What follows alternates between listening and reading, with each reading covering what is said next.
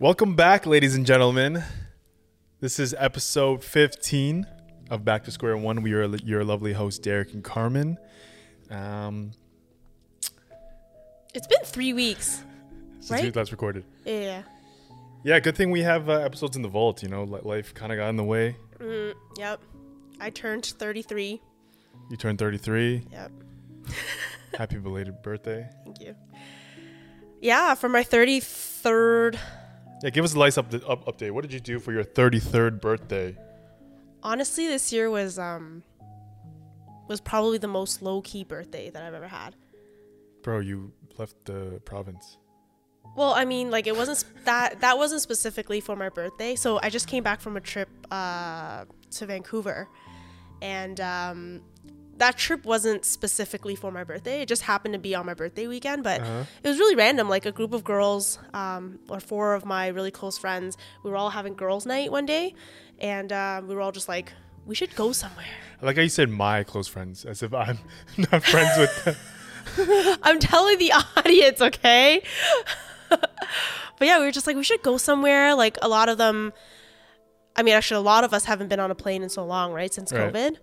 And just with all the PCR rules and the COVID testing rules, we thought the easiest place to go was like within the country. So Vancouver was the easiest. Right. Yeah, for sure. Yeah. And like 2 of us on this trip were pregnant or are pregnant. And so it just didn't make sense to go somewhere super far, like just in case. At least we're in like Canadian soil, Canadian healthcare. And so yeah, we booked a trip, to Vancouver for 4 or 5 days. 4 days. I was there for 5. They were there for 4. Downtown Vancouver? Yeah, so we stayed at a friend's. Shout outs to Tammy. Actually, this is funny because this is the friend that I was talking about in episode 6 when we talked about chemistry. Oh, the one you can't look eye to eye? Yeah. Wait, she lives in Vancouver. Okay. Does she listen to this podcast? I mean, maybe. But I'm sure she knows. I think she knows that eye contact thing is a thing. Right. Because sometimes like we'll look at each other, she'll look away too, and I'll be like, I know she feels it. I know what you're thinking right now. But yeah, she's like, honestly, she's so nice. So every time I go to Vancouver, I'll always reach out to her and her husband, Ray. And I'll always be like, hey, I'm in town. And they're the best hosts. They will like buy you metro passes and take the day off and bring you around, even though I've been to Vancouver 1,000 times, right? But they just love Vancouver so much, and they love showing off Vancouver that, they do that. I don't know if people in Toronto really do that. Like, I feel like we meet up for drinks, maybe dinner, but like, I wouldn't take the day off. Yeah, it's only a specific type of friend where you're like, we're spending the day together, I'm going to show you around. It might be a thing where, hey, let's meet up for lunch. Yeah. And then you do your own thing, and then maybe at night we'll grab drinks again. Exactly, right? Or like if they ask like, hey, what's fun to do? Like there are a couple like touristy things that I could probably think of, but they know like the really good restaurants and like Are they from Vancouver? Yeah, like born and raised. Right. Makes sense. So anyway, so that weekend that I was going, she just happened to be in Toronto because her husband's from Toronto. So she was like, I'm not going to be in town, but why don't you and your girlfriends stay at my house? Wow. Okay? It's a house. Okay. She lives in Olympic Village, which is like a couple minutes walk to the seawall. She lives like almost downtown. And I was just like, oh no, like I'm coming with people that you don't even know. Like I'm coming with 4 strangers to you. Right? And she's like, it's okay, I trust you. She's like, oh, and take my car. Wow. Yeah, she's like, they're just gonna be sitting there anyways. Like, yeah, go to my house, take my car. She didn't ask for like anything. It wasn't like, oh, if you're gonna pay it for an Airbnb, why don't you just pay me? Nothing like that. And like, there's a difference between someone who's being nice and offering once and, like, versus someone who's very persistent and saying like, no, seriously, just do it. She literally was like, mogam hat hela, and then she was like, it gives me an excuse to actually clean the house, and like, oh my god, I know, she was so persistent. And so I was like, there's a 2 different type of people in this world kind of clip, you know what I mean? There's people who do that and people who don't. Yeah. And so like, she's just so genuinely down to earth, so nice. So yeah, we took her up for the offer, and it was really good because her location was just like super close to everything. So as I said, it was like me and 4 other girls, and obviously you know all of them. But yes, I do. But the trip was like mainly pretty much like an eating trip, because me and Rosanna, one of the girls who was also on the trip, she's also pregnant. She's 7 weeks ahead of me, and like we couldn't go to like bars, and Vancouver doesn't really have like a nightlife. You know, things kind of close early.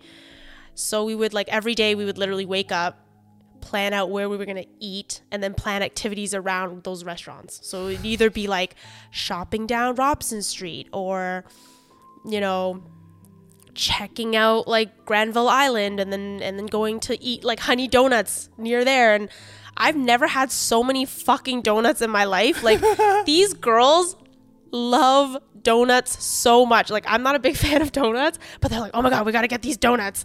And I'm like, at the end of this trip, I was just so sick of fucking donuts. But is it because they don't usually give themselves the excuse to eat unhealthy in Toronto? Maybe. Is it like a, you know what I mean? When you're traveling, you're on vacation, like, fuck it, I'm eating anything. Maybe. And I mean, Jen, who's another one of the girls who went on this trip, she's married to like MasterChef Canada, Eric Chong. So I know she is pretty big on like food and everything. Yeah, she has really high expectations for food. So we ate so good. Like we ate really well. Okay. But when I travel, I'm not a big like foodie, I would say. Like I like to eat, but I'm pretty like easygoing when it comes to food. So for me, it's like, you know, I think I would have wanted to like, oh, let's check out like a museum, or let's go to a Canucks game, or like let's do more activities. But it was hard because, you know, it's just when it's a group of girls, you kind of just want to go with the flow of everyone else. Yeah, for sure. Yeah, but it was still fun. Like it was a different kind of fun for sure. It wasn't like a super rowdy trip. It wasn't like a boys' trip. No, it wasn't a boys' trip. But I do have a story. This is like the highlight of my entire trip. Okay. So on the street that Tammy lives on, which is in Olympic Village, I don't know where we were walking to. Oh, we were walking to BC Liquor. So like their equivalent of LCBO, yeah. Which is their liquor store. So we're walking down the street, and it was around 5:30 p.m. Okay. And in that neighborhood, I mean, in Vancouver, almost everyone has a dog. Okay. So you see like a lot of residents around that time, because it's after work. Right. They were all walking their dogs. And we were walking to BC Liquor because some of the girls wanted to get wine. So it's 5:30. The sun is setting. Okay. All of a sudden, all you hear is like, caw-caw, caw-caw, right? And we started getting like attacked by crows. Okay. Like they were chasing you guys? They were literally, like I have a video pecking of you it. Guys? They weren't pecking us, but they were like, let's say the street that we were walking along, there were trees lining that street. Okay. So we would run, and they would like come from high up. They were following you guys. They would come from high up and literally dive down and then land on the tree that's beside us and like be like, right? So I was like, what the fuck is happening? Like why are they choosing you guys? Yeah, we didn't have food on us. Like, we were looking around to see if there was like a dead animal maybe nearby, because I think crows, like, they're kind of like scavengers, right? Yeah. And they like... Or they like shiny things. Do they? Yeah, crows like shiny things. Where did you... Is that a real thing? No. This is a real thing. There's have you ever... How many crows have you seen in your life at once, at one time? Maybe like 2 together at most. Yeah. It's not a thing in Toronto. Yeah. Like crows are not a crew. No. Crows and like pigeons are our things. Or like pigeons are common in Toronto. Like maybe seagulls, maybe geese. Yeah. But crows, I feel like you only see them like in farm areas. Yeah. More like cemeteries. Yeah, haunted forests. Yeah, that's why they. That's why they say like when you see a crow, it's like years of bad luck, right? It's a bad luck for you. So I've never seen so many crows. Like honestly, there were probably like 100 crows. Okay. Oh, wow. Yeah. And we would scream, and then like we would run to the next tree, and they would all wait at one tree, and then when we ran to the next tree, they would be like, they would like come to the next tree and follow us. It's all those fucking donuts you guys are eating. They're like, these guys smell delicious. So then at some point we were looking around, we were screaming, and the residents that were walking their dogs, they were all laughing at us, right? So we were like, what do they know that we don't know? Yeah, and they were so calm. Like, some of these people were walking like past us, and they were also close to the crows, and they were just like acting like nothing happened. So at one point I was like, I like talked to some guy, and I was like, is this like a regular occurrence? Like, what are they doing, right? So he's like, every night at sunset, that's dusk, right? Or dawn? Dusk. I think dawn is sunrise. Okay, whichever sunset is. Every day, so around 5:30, 6 o'clock, all of the crows in Vancouver will fly together towards Burnaby. Okay? Okay. Like a specific park in Burnaby. Mm-hmm. Or a specific area in Burnaby. And there's like different, and they've been doing this since 1970s or something like that. I'm not even kidding you. A little bit of Vancouver history for everybody. So we were like, what? We're like, why? Right? And they're like, the rumor has it that the reason is there's a hydro station there that's really warm. And so every night when the sun sets, so during the day they'll disperse, they'll do what crows do during the day.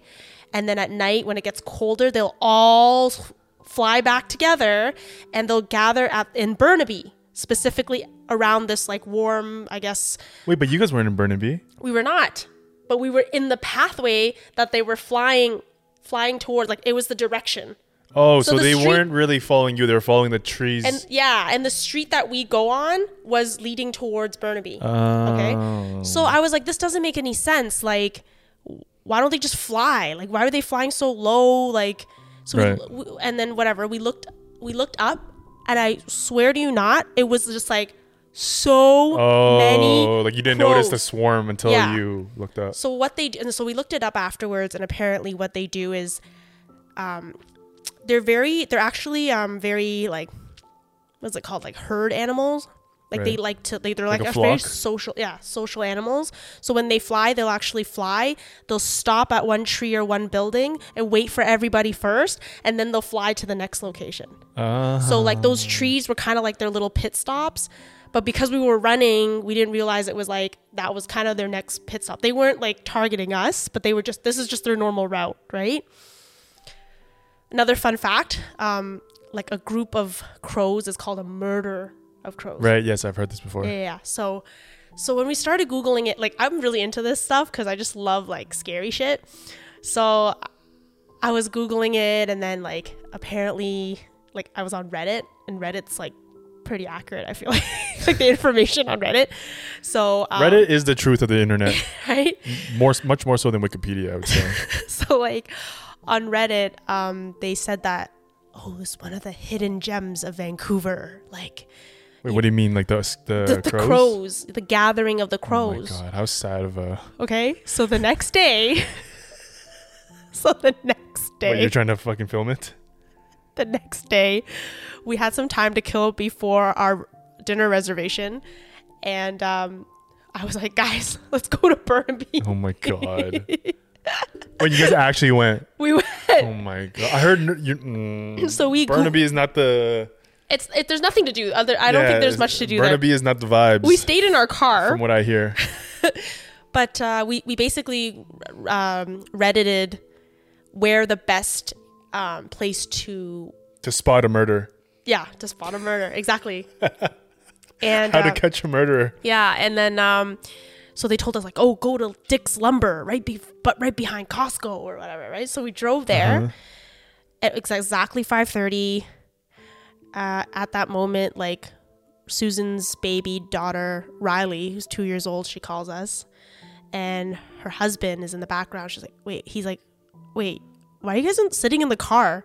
What are you guys doing? And we just all started laughing because, like... Yeah, it's like, how do you explain this to someone? Explain this? Like, it sounds so stupid, but lo and behold, at 6 o'clock, we started hearing the caw, right?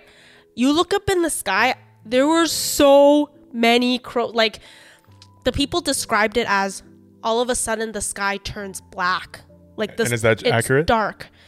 It wasn't as intense as the videos we saw online, but there were a lot. Like, if you looked at them, they just looked like flies because they're black, right? They looked like flies, and they were like coming in from. It's like a horror scene. When like the demons are here. Yeah, and it was like flying from all directions, like to this one central area, and yeah, it was just. I mean, like I said, I really like this shit. So out of the whole group, I think I was the most like excited about this. I mean, but the other girls, they were filming and stuff, so I think anyway. So then I told Tammy, my friend who told us to live at our house, and I was like, oh my god. She's like, what'd you guys do today? I was like, we went crow spotting, you know. And I sent her all these articles, and I'm like, did you know this? And she's like, in my like 36 years that I've lived in Vancouver, I've never heard of that before. So I realized, like, it's basically the equivalent of someone coming to Toronto and like going geese spotting or like something ridiculous, but it was so funny. But I mean, that's an actual like Vancouver tradition or something. Mm-hmm. Well, I thought it was, but it clearly isn't. Well, I mean, the person you asked in the street knew about it. Yeah, but I think it's probably one of those like, yeah, that's what they do, but no one's really like interested. Was it a white person who told you? Yeah. It definitely was. Yeah, Asians just don't know about these things. Yeah, they don't care. They don't care. Asians don't know about the outdoors. We only know about indoors. Yeah, but it was I like stuff like that. I don't know, like in one of the Reddit posts, it was like saying that the best spot is some cemetery. Oh my god. And like all the girls were like, no way, yeah. But I was like, oh man, if I was like, I don't know, like, I feel like if I was with you guys, you'd be like, let's go. No, I definitely wouldn't. No, you'd be scared. I think cemeteries are a bad mojo, man. Okay, after seeing that many crows, we were like, okay, like cue the 500 years of bad luck that we're going to get. Right. No, yeah. But that was the highlight of our trip. Stop, that was the highlight? Oh my God. Sorry. Yeah, I mean, it was a really chill trip. Like, we didn't, I mean, apart from the food and like. But how was the weather? Was it nice? No, the weather was really good. It was like hovering between like 11 to 14 degrees. And Vancouver's always really But good. like a t-shirt? No. Light jacket. A light jacket. The thing is, like, you know how Vancouver, it's always gloomy? Yeah. It's always raining. It was sunny there. Yeah, it was sunny that weekend that we went. So I feel like it's not as gloomy as people portray it to be. It definitely is. Don't get me wrong, but half the times I've been there, it's been nice. It's been beautiful. It's like sunny days. You look out. You see. Go in the summer though? I think so. That's probably why. Yeah, because they don't really have a winter. Like, it barely snows there, but it's. So in the winter, it's more gloomy. Yeah, for sure. Right. Yeah, for sure. Like, literally the day we left, it was like raining again. So. Because I feel like London is more gloomy. Mm-hmm. Yeah, that's how I picture London too. Yeah, half my memories of London is gray, no sun. Yeah, but that was our trip, and I realized that, man, like, being pregnant isn't fun. It's definitely not fun. It's definitely not fun. Have there been any perks of being pregnant?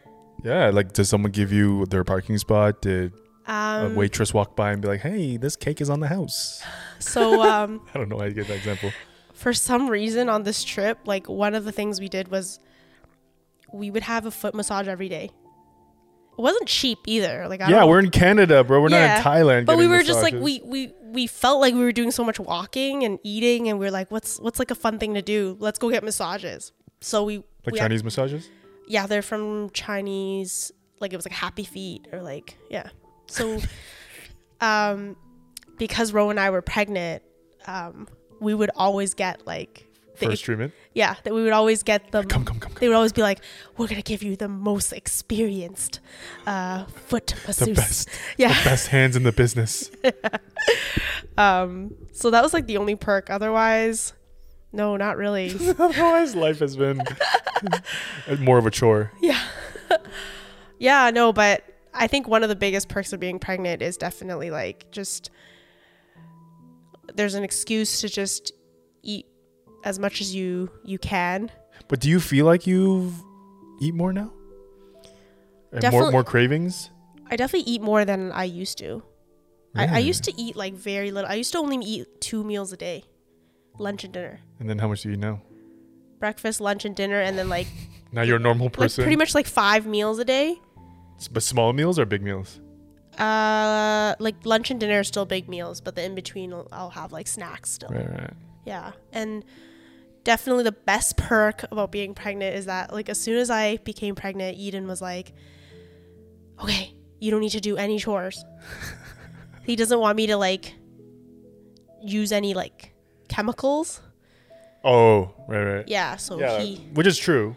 Cleaning supplies and like we use a lot of like bleach for the cleaning the bathrooms and stuff, so he's been really good about that. He pretty much like cleans all the bathrooms. He does the dishes all the time. He's honestly been like really amazing. But while I was gone on vacation, it was only like 4-5 days, his mom came over and cleaned our entire house. Like she literally spent like 3 full days just cleaning our house. Wait, what is there to clean? Your house is always so clean. It's not clean. Like our house looks clean, but I don't think it's really clean. Like it's like dusty. Oh. She cleaned, like she deep cleaned, like she pulled out like so much hair from my drain. Oh my God. She deep cleaned everything. And I was like, can you come over more often? It's like her way of showing, like her way of showing love is like acts of service. So, can she love me? She can adopt you. But yeah, it's well, and then how does Love is Blind come into this? You guys were watching it during the so Love is Blind is the season 2 we all watched. Is season 1 and season 2 the same people or different people? Different people, different cast. So we all were caught up with Love is Blind, and at the finale of Love is Blind, like after all the weddings, like a couple weeks later, they usually release a reunion. Yeah.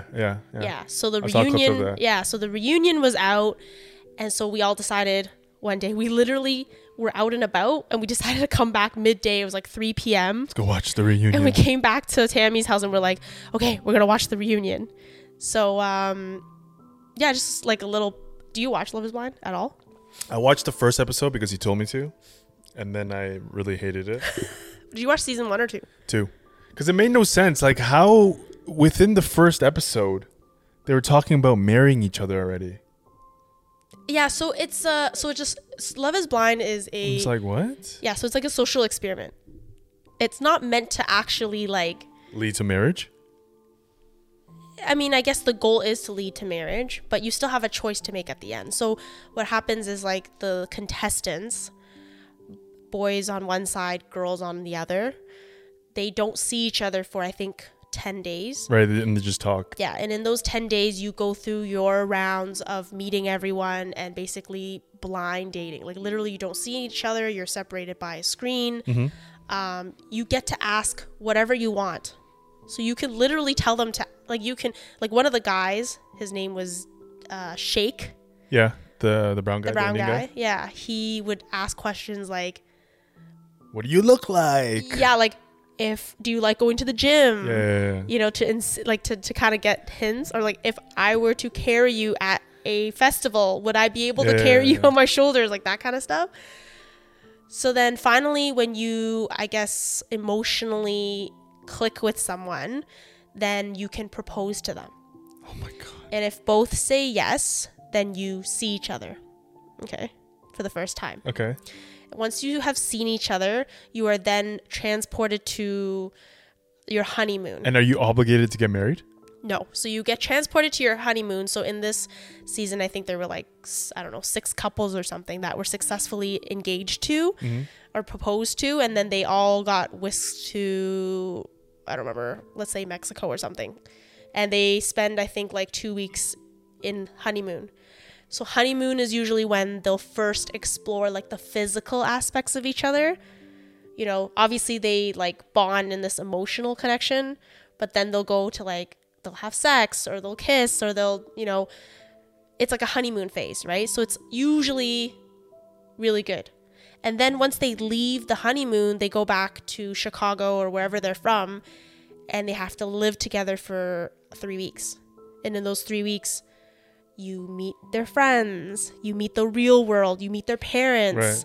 You're going through the stress of like planning your wedding, and that's when like shit hits the fan usually, and like true colors come out.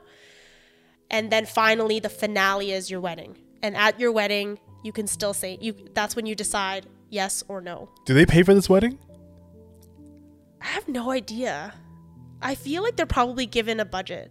Yeah, because I was seeing one of the TikTok clips of what are the two, the Indian guy and the Indian girl? Deep D and Shake. Yeah, and then how I saw the clip on TikTok where she was at the altar and she was like, "No, I could not marry you." And then the little boy in the front row was like... You probably saw so many TikTok clips. Yeah, I've seen so many. Because this season was like, it's just like a lot of drama. But yeah, like I wanted to talk about, so in this season, Shake, which is the brown guy, he's been really hated on. Right. Yeah, because he's from what I've seen, he's been painted as a very... what do you call it? Not materialistic, like surface level. What do you call that? Yeah, like superficial. Superficial, yes. He's also described as like narcissistic. Mm-hmm. Like he would say comments that, yeah, even when so at the wedding, obviously Deep D rejected him, and the reason. But why did she wait till the wedding? That's so dramatic. Because throughout the whole time, he didn't ask her. He didn't show that side of him to her. Like, they would have a really strong emotional bond, but behind her back, he would say things to his bros and be like, I can't have sex with her. She reminds me of my aunt. Right. Like, I could fuck her emotionally, but I can never fuck her physically. He said the word fuck like that? Yeah. Oh, wow. Yeah. But from what I remember on the first episode, when they were first talking to each other, they both expressed to each other that they usually date white people and not Indian people. Yeah, I think that's probably what like drew them closer to each other. Culturally, and like before they even saw each other, they realized like, oh wow, like we were raised the same way, you know, culturally we're the same, and in that way, I think they really bonded. And but when he saw her physically, he realized like, I'm not attracted to her. He's usually attracted to white girls, right? Uh-huh. And he couldn't get past that. But at the altar, everyone thinks like he would have said yes, because he just saw how beautiful she was. Like when she walked out, he was like, wow. Like he looked like he was gonna say yes, but she got the opportunity to reject him first. So she said, no, I don't. And then his narcissistic ways kind of came out. He was kind of like, he's like, thank God you said no to me first. I would hate to reject you. This is better this way. This is all at the altar, or like those post interviews? All at the altar. He was like telling the family and friends that were sitting that they were all like so awkward. They were all like, this is so embarrassing. And he's like, guys, like, don't be sad. Like, I'm not even mad. Like, this is what I probably wanted. And he's like, guys, I got reservations at Nobu. Don't worry. And people were just like, what the fuck does that have to do with anything? Like, and yeah, he doesn't realize that he lost someone really amazing. And there's been a lot of hate, but I think at the reunion, he kind of justifies himself. Like, he's like, there's nothing wrong in preference. Yeah, that's what he kept saying. It's just my preference. Like, she's a great girl, don't get me wrong, right? But I'm just not attracted to her. But everyone's been hating on him because it's like, it's fine that you weren't attracted to her, but it was the way you kind of Yeah. But so everyone was saying like, you're just on the wrong show, because this show is about, Love is Blind. Love is blind, right? Whereas like for you, like even the questions that you asked, you were trying to see what the girl looked like physically. You weren't really trying to connect on like a deeper level. Mm-hmm. So, yeah, but I don't know. Don't you think that, like, what? Do I think Love is Blind? Yeah. I mean, if we're talking about love, I would say true love is the opposite. True love is not blind. Why? True love is, despite what I see, despite seeing all of you, despite seeing every inch of you, good, ugly, bad, beautiful, disgusting, lazy, hardworking, I still choose to be with you. Right? It's everything is illuminated. There is no corner which I do not see of you. Right? Physically, emotionally, mentally, spiritually, whatever it is, but still saying yes to everything. That's true. Right.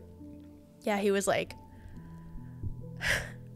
because people are like, you're on the wrong show, right? And then what did he say? I saw this clip on TikTok. He said, like, well, it should be called Love is Blurry. Oh, Love is Blurry. That's hilarious. But I do think it was like from the little pieces on TikTok I've seen and from the first episode, I do think more than likely his execution of it wasn't the best, and you certainly shouldn't be like saying one thing differently to the other people and then one thing differently to her. I think you should be very... But it sounds like if people are saying he's a narcissistic, he was doing it for the attention. I didn't get that feeling from him, like, honestly. Or he's just not self-aware. Yeah, he's definitely not self-aware. Like, and his justification is like, I'm just being straight. I'm just being honest. Like, he'll just kind of say what's on his mind without thinking about other people's feelings, which, like... That's usually a cop-out. Yeah. But, I mean... Because you can definitely still be honest, but still considerate. Yeah. Right? It's using honesty as the label is not really the... Yeah. But it's more an excuse. I don't want to say I feel for him. But, like, have you ever... like, I felt like he did have an emotional connection with her. And he was hoping that the physical would grow. I see where you're going with this. Yeah.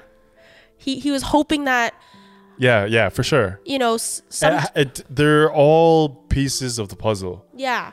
And so as he was trying to figure it out, like, sure, you should be honest with the other person, but it's really hard to come up to the person and say, like, hey, I'm not physically attracted to you. I'm emotionally attracted to you. Yes.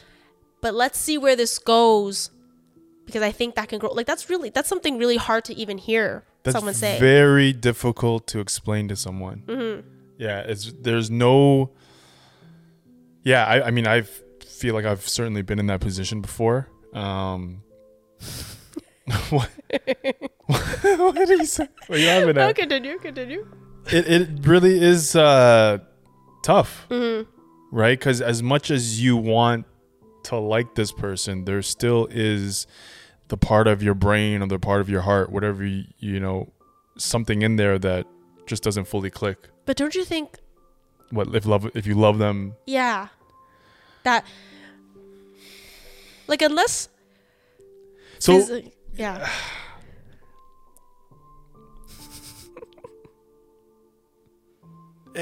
Because there's love and there's attraction. Yes. So, right? So you really have to, like, boil these things down. Right? Attraction, as we all know, certainly isn't blind. Right? Love, sure, you know, maybe, you know, I'll be there for you, whatever you need. I know I love you, I support you, whatever it is. But in a relationship, you obviously need attraction and love. Yeah. Right? Amongst other things. So, you know, I get it. Yeah. That's why I was like, I don't... Like, sure, again, like, just eliminating how he carried himself and some of, like, the really stupid comments he would make. Like, I do understand... Like, when he's looking for someone to marry, it's not just about emotional connection. As much as that's really important, like, the physical part, I think, is just as important. Yeah.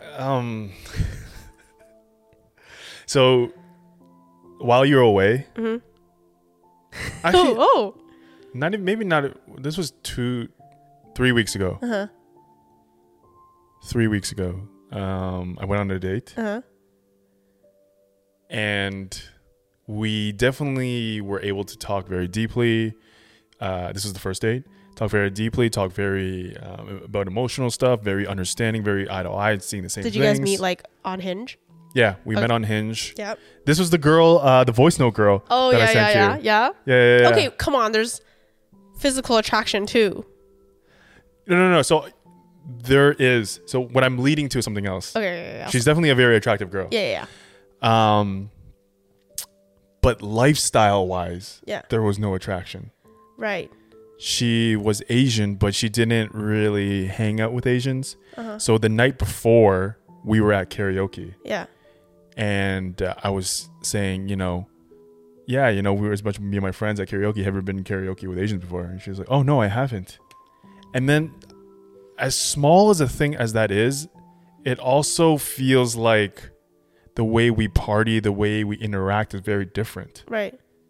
And that alone, it wasn't like a huge thing, but it's like a small thing you notice. And then even something as, oh, I don't eat meat is like a huge, how do we like, I don't know if this sounds so shallow right now or what. I mean, like, she doesn't eat meat, but does she, like, she doesn't stop? Yeah, she doesn't stop. Yeah, she's like, you can do your thing. Like, I was eating lasagna in front of her. And she was fine with that. She was fine, but it just feels like there's another disconnect. Yeah, because, like, let's say we go to Vancouver together. Now we're literally just eating donuts because we can't eat. You know what I mean? It's just like, how do we try out the same things? And especially being Asian. Yeah. It must be so hard to be Asian and not eat meat. Yeah. Right? Like, our food is so delicious. It's mostly meat. It's mostly meat. Different types of way to prepare the same type of meat. Yeah. It's just... Even our, like, pastries have meat. Like, our buns and, like, char siu bao and shit. Yeah. So it was, like a bunch of small things. And it's just like, okay, this is tough. Yeah. I know, that's hard. And the thing I always think is, like, emotional kind of connection, I feel like, is a lot harder to find. And so I feel You think so? I think so. You don't think so? I feel like you could be physically attracted to a lot of people. At least I can. No, I think I'm opposite. Yes. I think because I've been single for so long and because I've been on so many dates, I've gotten to the point where I can find something to connect with you on. But whether or not I find you physically attractive, maybe this is because of the standards that were set from my photography background and shooting all these models and going to, different modeling agencies in LA, New York, and seeing like so many different type of girls. Maybe that elevated my standard, but I always felt like it takes a specific type of girl to really like, oh shit, who's that? And I love like that. To turn your head. Yeah, and I love that feeling where when you see someone at like a party or across the room or at a library or in an airport, and we're like, whoa, that girl is, you know what I mean? So I almost look for that, and then I try to see, okay, do we have an emotional connection? Which is, I feel like I always get one or the other, and it's really hard to find what you want in one person. Do you agree that sometimes when you have an emotional connection with someone that like they just naturally become more physically attractive? Yes, for sure. So then if you're looking for like the physical first, it's not that I'm looking for the physical first, is I like, at least in the beginning stage, right, where you're just like, wow, right, right, yeah, because for obviously for a healthy relationship that lasts 20, 30, 40 years, you have the rest of the second half of it where you guys are old and all you have is the emotion. But at least let me have the beginning where we're both like, lusting for each other, kind of thing. Yeah. Yeah. Have you ever been with someone that you weren't physically attracted to?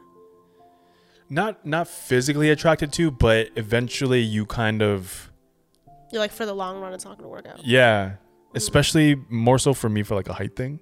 Like I've been with girls that, weren't as tall as I wanted, and I'm 6'3". I always just say, my minimum height is. I always like to say the girl has to be 5'6" and up. Yeah. And the reason for that is because I just like a girl when we're walking down the street, your shoulder level your head is at my shoulder, so you can rest your head on my shoulder. Or I can put my arm around you. Yeah. And it just so happens my shoulder is higher up off the ground. and honestly, I know that it sounds so like superficial, but I've been with shorter girls, and when you walk through the mall, it feels weird. It feels like I'm like an awkward height. It feels like I'm walking with, like, I don't have a little sister, but it feels like I'm walking with a little sister. Yeah. People are looking. Yeah. And then as a photographer, when I'm taking photos of couples that have a different height difference, it is harder to get certain poses and certain the framing and composition you want, because there's just, harder to work with. Right. So you have to be a lot more creative. And I understand that. So it's like I kind of see outside looking in as right, what I mean. So there's like a lot going on. Yeah, another. Did you see the Asian couple and the white guy? Or sorry, the Asian girl and the white guy. Yeah. Oh my God, the guy that looks like he's on coke all the time. He's always like. His name's Shane, and then he's always like clicking his pen. That was actually like a couple that I was like, oh man, like, because the guy's pretty attractive, right? Like, he's your typical like blonde, white, tall, like pretty handsome looking white guy. The Asian girl, like, she's really sweet, well spoken. Right? Yeah, Natalie, she's right. Well spoken, she's successful, but like, and like she's cute, but like physically I wouldn't say she's like his level. Like, it looks like she's definitely dating up, right?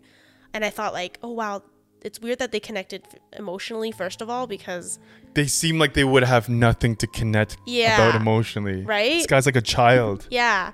Actually, what's funny is she said that the reason why she likes him is because it's so opposite of her. He's everything she's not. Yeah. Which was really cute, because throughout the series you see them like they actually complement each other really well. But when they physically saw each other, like I was very shocked that like Shane was like, oh, she's like really beautiful. Like he was really into her. Yeah, she was really into her. So I think like that emotional connection, like,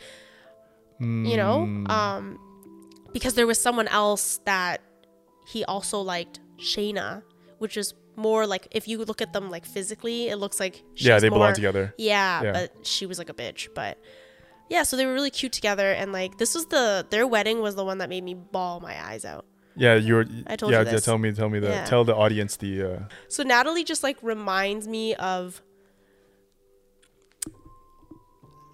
I don't know. She's just like, she looks like she's one of those like very well raised, studious Asian girls, and they show her relationship with her parents, and her parents are just like her best friends. Like, they're really close, very supportive of her. They're obviously still traditional Asian parents who obviously at first didn't quite understand the whole social experiment that she's going through, because she brought Shane home and was like, this is my fiance, and the mom was like, what is happening? Like, she was shocked. But the father the whole time was like, let's give this a did they speak like they spoke perfect English, with really? An accent, with a Korean accent, but it was proper grammar and everything. He was like, let's accept this with an open heart. Let's trust our daughter's judgment. She's obviously a very intelligent girl. Like, we just have to trust her, right?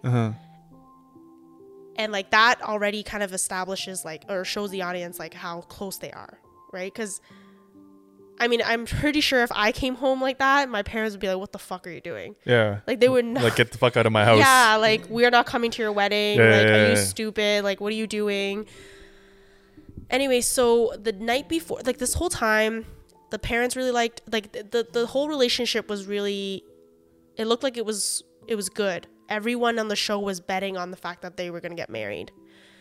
And the night before the wedding, they got into a huge fight, where Shane just said some really mean things to Natalie. Things like... What did he say? Like physical things? No, like things like, I hate you, you're the worst thing that's ever happened to me, like shit like that. Wait, what? Yeah, and she was just like, where did this come from? Like, obviously, he was drunk, but obviously these things didn't just come out of nowhere, right? So throughout the episodes, you kind of see that Shane sometimes gets mad at Natalie for not validating him. How so? So Natalie's like, I kind of see like a lot of myself in him because she's kind of like mean, but like it's not because she doesn't love Shane, but that's just her way of like kidding with people. Like she's very critical? Yeah, or like Shane would be like, oh, am I good looking or something like that? And she would be like, are you fishing for compliments? Oh, right. But he would just be annoyed. He'd be like, why can't you just like... Yeah, say I look good today. Yeah, like, why are you always like putting me down? But it's not, she's not doing it in like a malicious way. It's just her, like she's very sarcastic. Like that's her way of humor. Yeah. So anyways, I think he just has like a... I mean, I'm sure a therapist would be able to describe whatever he has, but it's like almost like... He just needs the validation. Yeah, he needs a lot of validation. He needs a lot of like reassurance. And not that he doesn't love Natalie, but yeah, he just gets mad easily about that kind of stuff. So anyways, so when she was like on the day of her wedding, on the morning of her wedding, she started having doubts. And she's like, why would the person that I love like say these things to me, these hurtful things to me, right? And so her dad like just tells her like, you know, so her dad walks her up the aisle or down the aisle, and oh, this is happening. Yeah. So her dad walks her down the aisle, and then he says, I do, which is very shocking too, because everyone was like, whoa, this whole time, like he's saying how like Natalie's so critical of him, and you know, and they got into this huge fight. He said that he hates her, like, but he's still saying I do. Mm-hmm. And then when it goes to Natalie, Natalie's like, she doesn't, which was so shocking because throughout the entire... Wait, what did she say exactly? I don't? I do. No, she says I do too? So he says I do and she says I don't. Okay, she says I don't. Which is shocking because throughout the entire series, Natalie was always like, Shane's like the man of my dreams. You know, even though he did this, right? You know, I would never... She would just say things that were very reassuring in front of the camera, like, you know, I love him so much. You know, there's no one else in the world that's better for me. I love him. I love that he's so different from me. Blah, blah, blah, blah, blah. And so it was so shocking all of a sudden that she said no. Right. So I started bawling because her reasoning was, she said before she walked down the aisle, her dad said to her, just follow your heart. And she said that she realized at that moment that her dad always makes her feel very safe and secure. And she deserves someone who will make her feel the same way. And with that big episode the night before the wedding, with that fight, she just felt like it was too much. It's too much. Like she didn't feel safe. She had doubts. Like this isn't the kind of relationship she wants to be in, no matter how much she loves a guy. And it just like showed me that having that parental figure in your life, because they are the people who show you love. They're the role models. Yeah. Of what I should find. Yeah. Yeah. And so it's like, that's so important for someone to know, to grow up and know, like, this is what I'm worth. This is what I deserve. This is like... They teach you. Yeah, they set the bar high, right? I don't know, like maybe it was like the hormonal, like the pregnancy, but I was like, this is so important to show your kids, like kind of like set that bar high. Yeah, how mom and dad treat each other is how you should deserve to be treated, how you should treat your partner, how, yeah, for sure. So then I just thought about, like your own dad? My own dad, yeah. And then I thought about like your dad. But my own dad specifically, like just what was the thought process there? I think I didn't realize it until you saw. Until I saw it. But like, what do you think daddy issues are? Like when someone says like you have daddy issues, what does that mean? Needing a lot of male validation. Maybe defining yourself too much through a man. Yeah. Being very...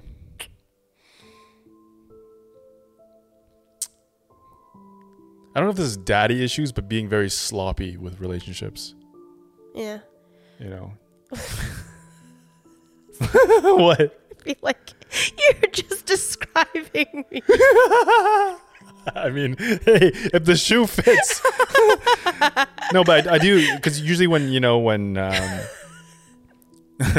I'm just trying to picture like the stereotypical girl with daddy issues, which is usually what the media says is like strippers and girls on OnlyFans, and usually the sense I get is they're just kind of seeking approval, doing things that they shouldn't be doing, devaluing their worth. Kind of jumping around, got a guy. That's where the sloppy was what I meant. Kind of like that. Yeah. And I don't want to say, like, obviously my dad, like, loved me to death. Like, my dad, in terms of, like, him showing his love was more just, like...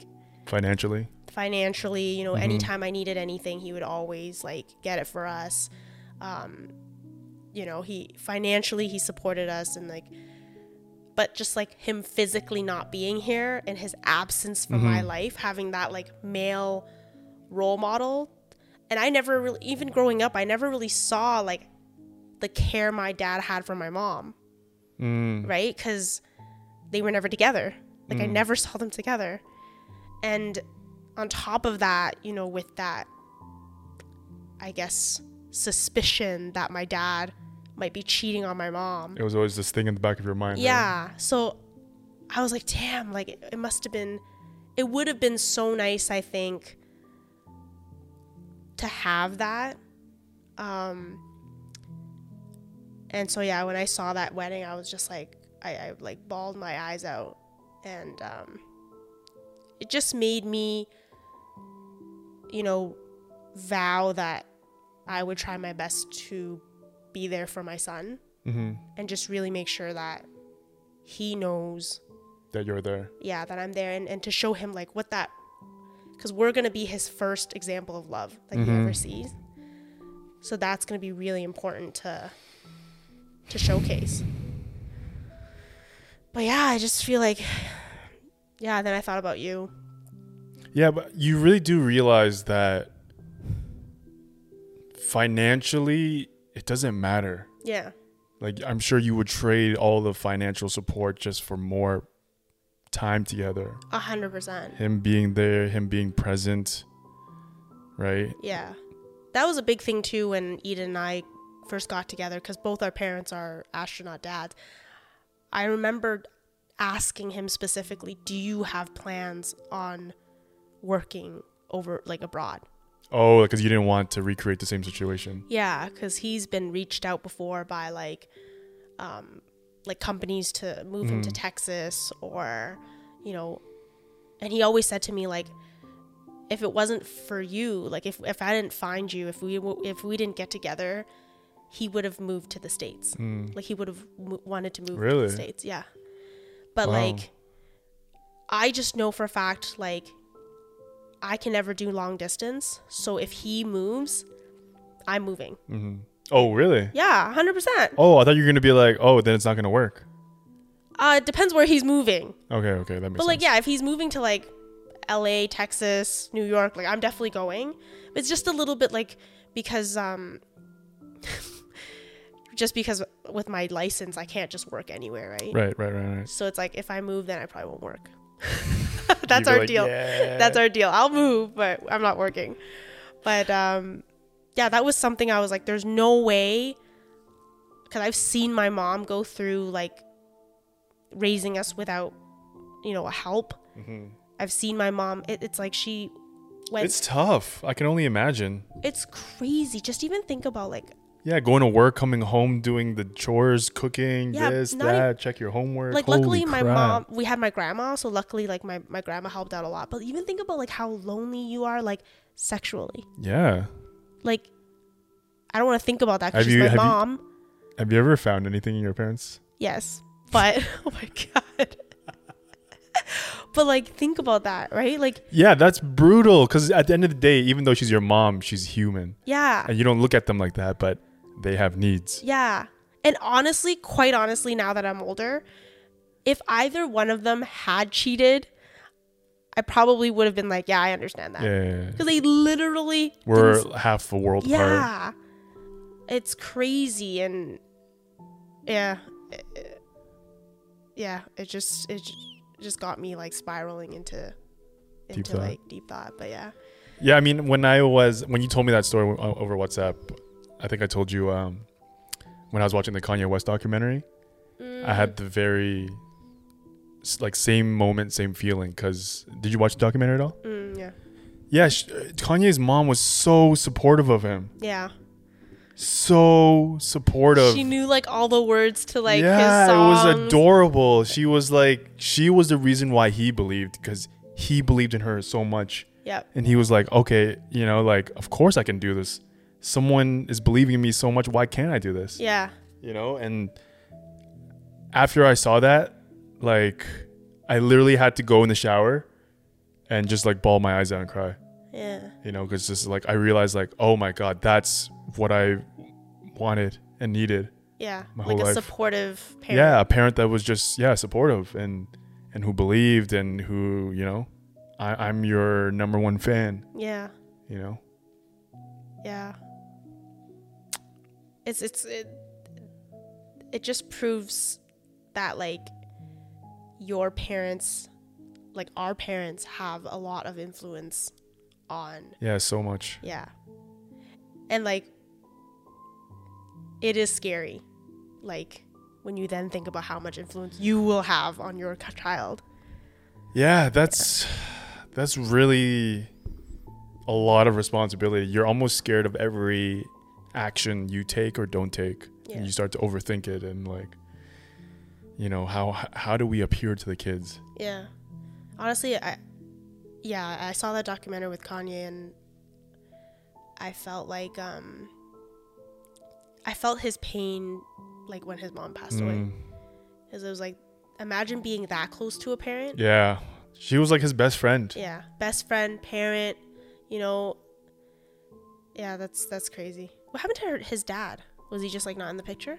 I don't know exactly. In parts of the documentary, you do see them talking on the phone. I think they have a decent relationship, but I guess maybe they're divorced or something. Yeah, maybe. Yeah. Maybe. But it seems like she did raise him on his own and all that kind of stuff. All right. Yeah. What did you do while I was gone? Live life, drink, eat, not donuts. Do you have updates? Do I have updates?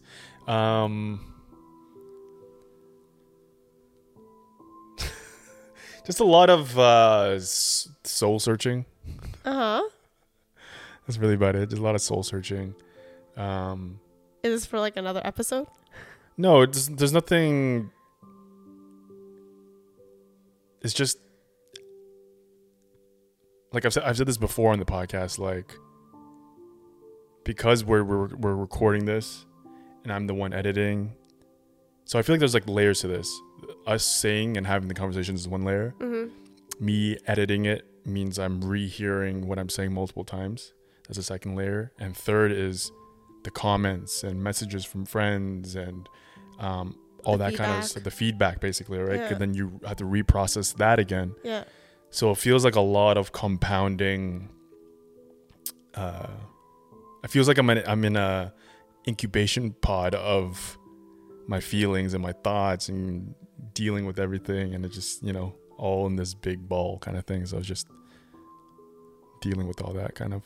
Is it like good dealing or bad dealing? It's both. There's some days I feel like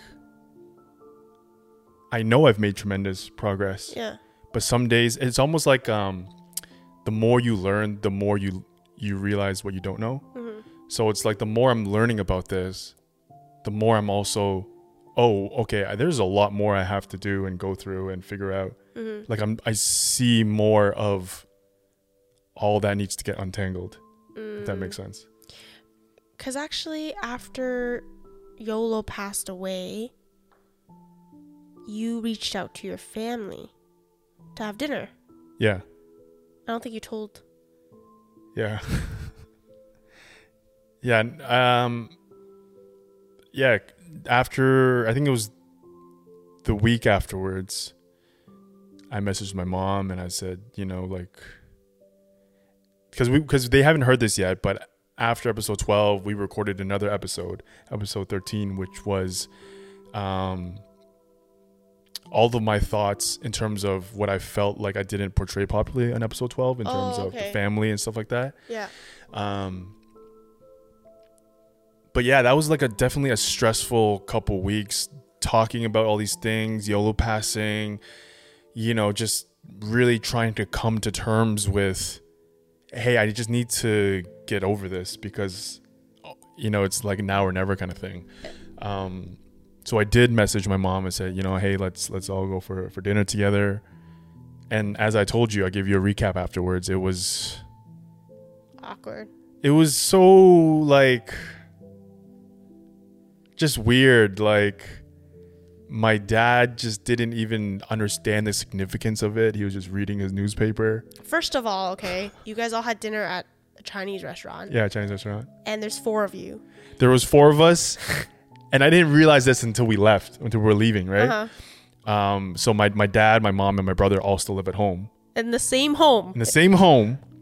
So at most, there should be 2 vehicles. I came from downtown. They came from home, right? But what happened was each individual person went in their own individual car. After dinner. So 4 people showed up to the restaurant. 1 family, 4 people, 3 in the same house. 4 cars left. Did you message your mom and then your mom told your brother and your dad? Or did you also message your brother? No, I only messaged my mom.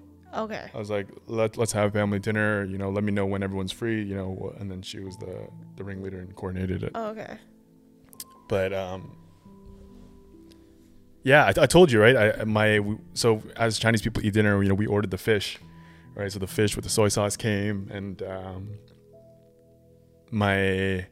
I forgot who said this. I think my brother said this.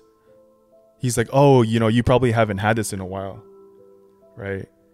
And then I wanted to take that as an opportunity to, create conversation. Not create conversation, like, hey, let me point out to every single person here why I called this family dinner. Okay. And I said, no, I've had fish before, but what I haven't had in a while is a family dinner with the 4 of us. How did you say that in Chinese? Fuck, what did I forget? I just said like, fuck, what did I say? No, I think that part I said in English. I think I said, yeah, I had this before, but what I haven't had is they say go hi. Like that hasn't happened. Yeah. I forgot how I said it exactly, but that's basically what I said. They understood it. Like your parents heard it. I said it loud enough where it was like my mom kind of like chuckled, my brother, processed it. My dad just nothing. And it felt like I almost had to be like, was he like, do you hear what I'm saying, ladies and gentlemen? Was he sitting there like looking at his phone? He was like on the newspaper, reading the newspaper, very like nonchalant. Like in his mind, he doesn't understand the gravity of your son who you haven't spoken to is asking you to come out for dinner. Oh yeah, or the fact that we're sitting next to each other, or the fact that we don't even have good relations, or the fact that it just, for him, it's another day. Mm-hmm. So he didn't like ask you like, how are things? Yeah. So when I first came to the restaurant, he was like, oh, I thought you were bringing a girlfriend. Which shows you how, like, out of our whole existence where we don't even talk to each other, in the last 10 years, we've had like 2 exchanges. You think I would just, hey guys, here's my girlfriend, girlfriend. Meet my parents. Yeah, meet my dad, we're who we never talk to. Like he's so out of touch and like, delusional with the situation. And it's just like, sometimes I feel like, do you think we expect too much from our parents? Because we've been raised in this like modern Western society. Yeah. That we see that, like we see in movies and shows and like those like the perfect family, but that just is very rare in Asian culture. I don't know. I feel like they're like oblivious to it. Like they don't realize that they need to give more. They need to, create that bond with their kid. I don't know. Like, I find that the people who do have the best relationships with their are more westernized. Yeah. Yeah.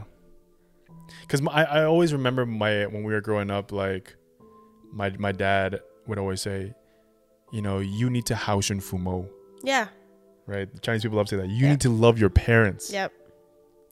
And not the other way around. You need to love us. Yeah. My mom, like, growing up, I never got birthday presents. And whenever I would ask my mom, like, how come I don't get birthday presents? She's like, you should be buying me a present. She's like, that was my most painful day. I had to give birth to you. Right. So she's like, that's true. Oh my God. Yeah. So it was like that. Maybe you're right. Maybe Western society has polluted our brains, and me, and I need love, and I don't know. I think in our situations, it's not like we just need, just give me something. Just, I know in our situations we're not asking for too much, but I think in general, yeah, there is an imbalance of which way it goes. Yeah. Yeah. I mean, I definitely feel like we say, everything just seems to be happening so fast, like through the podcast. Yeah. I don't know if we said this on or off camera.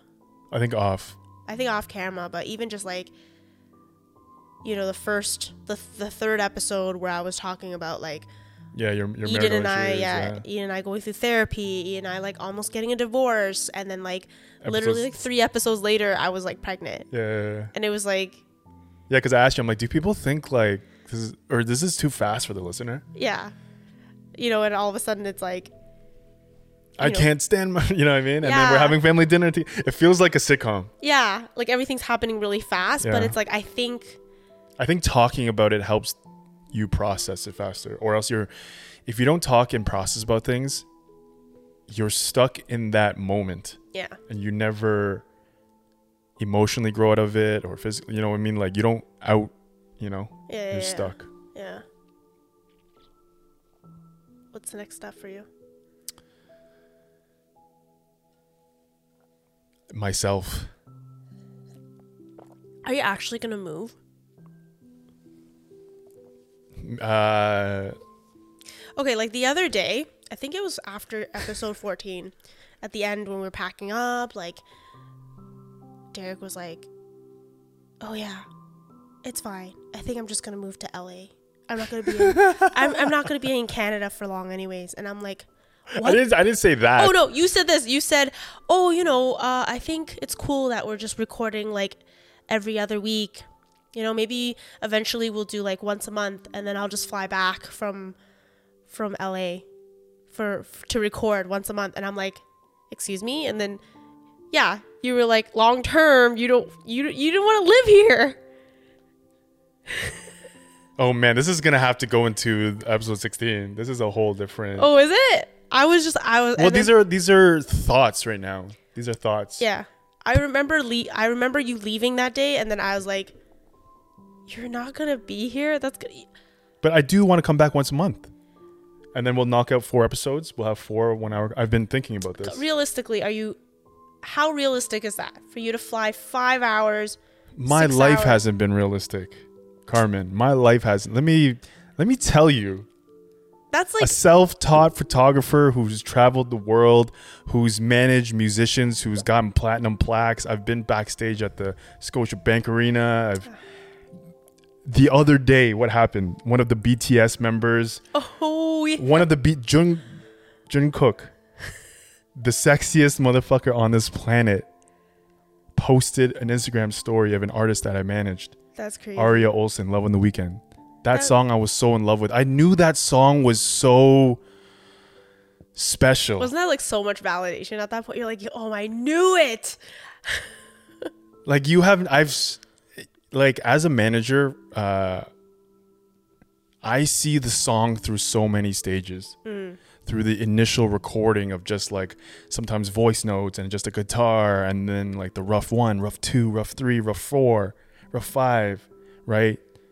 different producers adding different things, and then it goes to the mixing stage, which is the engineer now takes the final thing and polishes up, makes this louder, makes this quieter, adds more echo here, and even in that is like several processes. So that song has always, I've seen like the progression of it, and I always knew it was such a special song. You saw it come from nothing. Yeah, it literally was like, you know, nothing. and when we were managing her, we obviously we're independent, and we put all our eggs in that basket. You know, this is the one where we're gonna tell Spotify and Apple Music we're coming out as the lead single. We put money out of our own pocket to shoot the music video. Me and Will directed the video. I was so hands-on with the editor, trying to get the right. This is the pacing of the video. You know what I mean? Like, there's so much that attachment I have to that song, and to see that is incredible. You know, it feels, I wish it happened earlier, but I'm so happy that she's finally getting some recognition that she deserves, because that's such an incredible song. You guys can check it out. Aria Olson, Love on the Weekend. Yeah, it's a great song. But back to your statement of what was the word you used? It's improbable. What did you say? It's like, it's not real. What did you say? Yeah, it's not realistic. Nothing is realistic in life, Carmen. It's gonna be weird. I think nothing. I've went from that to now owning a microdosing mushroom company available across Canada and the US. I've, you know, a product that has changed so many lives. We get so many DMs of people saying my anxiety, my depression, you guys have helped me so much. Nothing is flying back once a month is like other than a financial burden, because I was doing the math, that's like actually adds up to quite a bit. Yeah, it's a lot. Yeah, like, that's why I was like, okay, this is no joke. But it's gonna turn into like this virtual podcast. But I was more worried about like, okay, if I do fly back once a month, okay, this is obviously so far away. This is like me thinking like, you know, down the line. It's not like it's gonna happen tomorrow.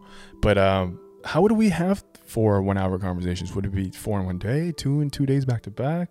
That means I have to see you Friday, Saturday when I come back. I wasn't even that's what I was thinking. I wasn't even thinking so much about the podcast, really.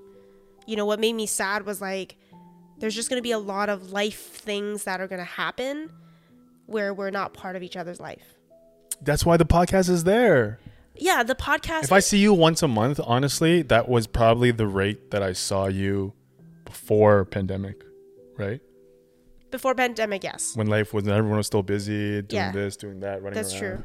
Right? So it's not that big of a deal. Yeah. No, that's true. And maybe like if you actually weren't living here, we'd make more of like an effort. Like when you were coming to visit, we would be like, yo, let's go out. Let's, you know, versus like if you're always there, it's like, it's just, you know, you don't make it special. But it's just like, maybe because of the pandemic, like we saw each other almost every single week. You know, and every Saturday. Yeah. So yeah, it's gonna be weird. Yeah, it's just tough. As a creative and all the things that I do, like Toronto has a ceiling. And for the amount of work that we do here is that your return would be tremendously higher in the States. The market is just bigger. There's more relationships, more connections. And then I also don't feel a place here. Like everyone is settling down, buying houses, getting married, having kids. And I don't see that yet. Or I don't know if I see that in my future. So it's like, I feel like this might be where the paths diverge, even though they've been diverging already, right? When you're in high school, all your paths are like, you're just in the same pocket. You're in the same ball, right? And then university, you get spread out a little bit. Your work culture, you spread out a little bit. Yeah. You know, in your late 20s, it's kind of a little bit more. But when you're in your 30s, it really is like some people's life's paths are like all the way here, and they're, you know. Yeah, or the people you were really, really close with that you were like friends forever. Yeah. Like if you really, talk to. Yeah, if you really look back at old photos and go through the contact list on your phone. Yeah. It's the sad, but also the beautiful part of life. Those years you're really close to someone. Yeah. You know. Oh man, I need to show this. There was this chart that someone drew. Not chart. There's a drawing that someone drew on Instagram of people's timelines together and when they were close and far apart. Oh man, I gotta send it to you. Can you describe it? Yeah, so it'd be like dog, for instance.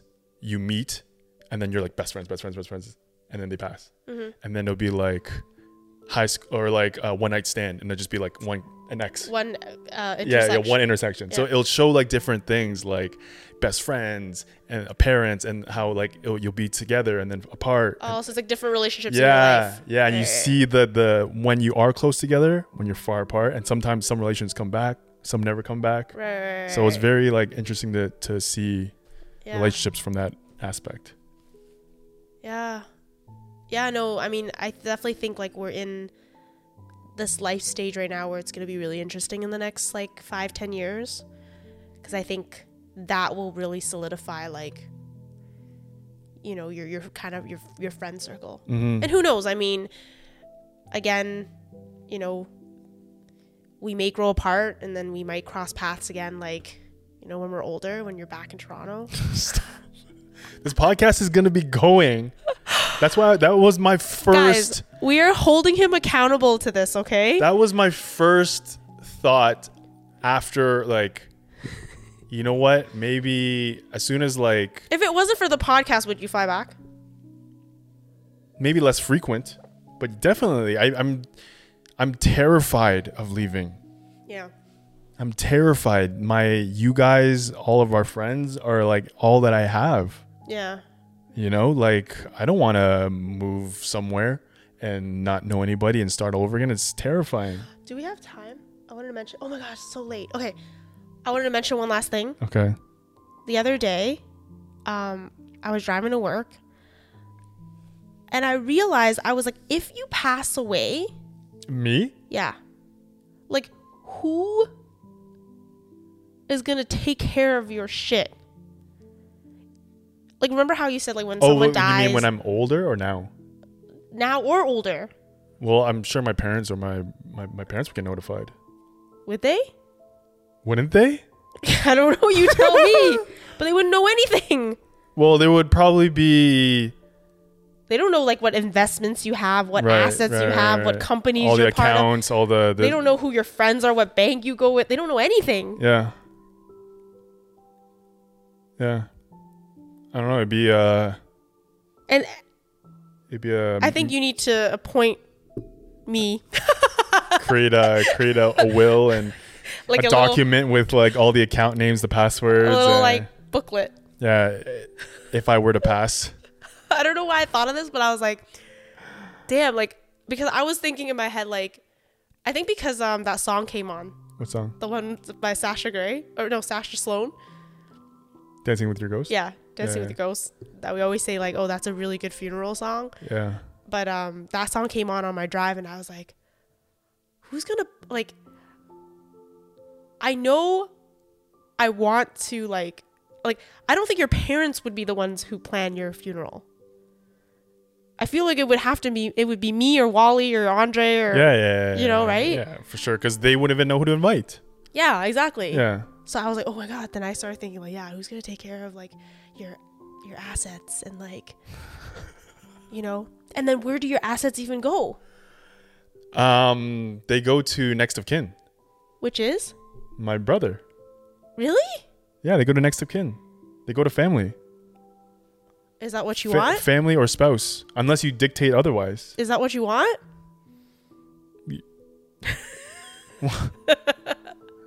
What, you're gonna ask for my money right now? No, I'm not. She's trying to get my Ethereum. I mean, I wouldn't mind. Anyways, that was just something I thought about. All right, this is a long episode, guys. Sorry about that. We lost track of time, but it's been a long time since we've chatted, so just catching each other. Yes. Just grabbing the mic. I'm just gonna hold this. Oh my All right, wrap it up. Thank you guys for tuning in, and we'll check you next week. Bye, guys.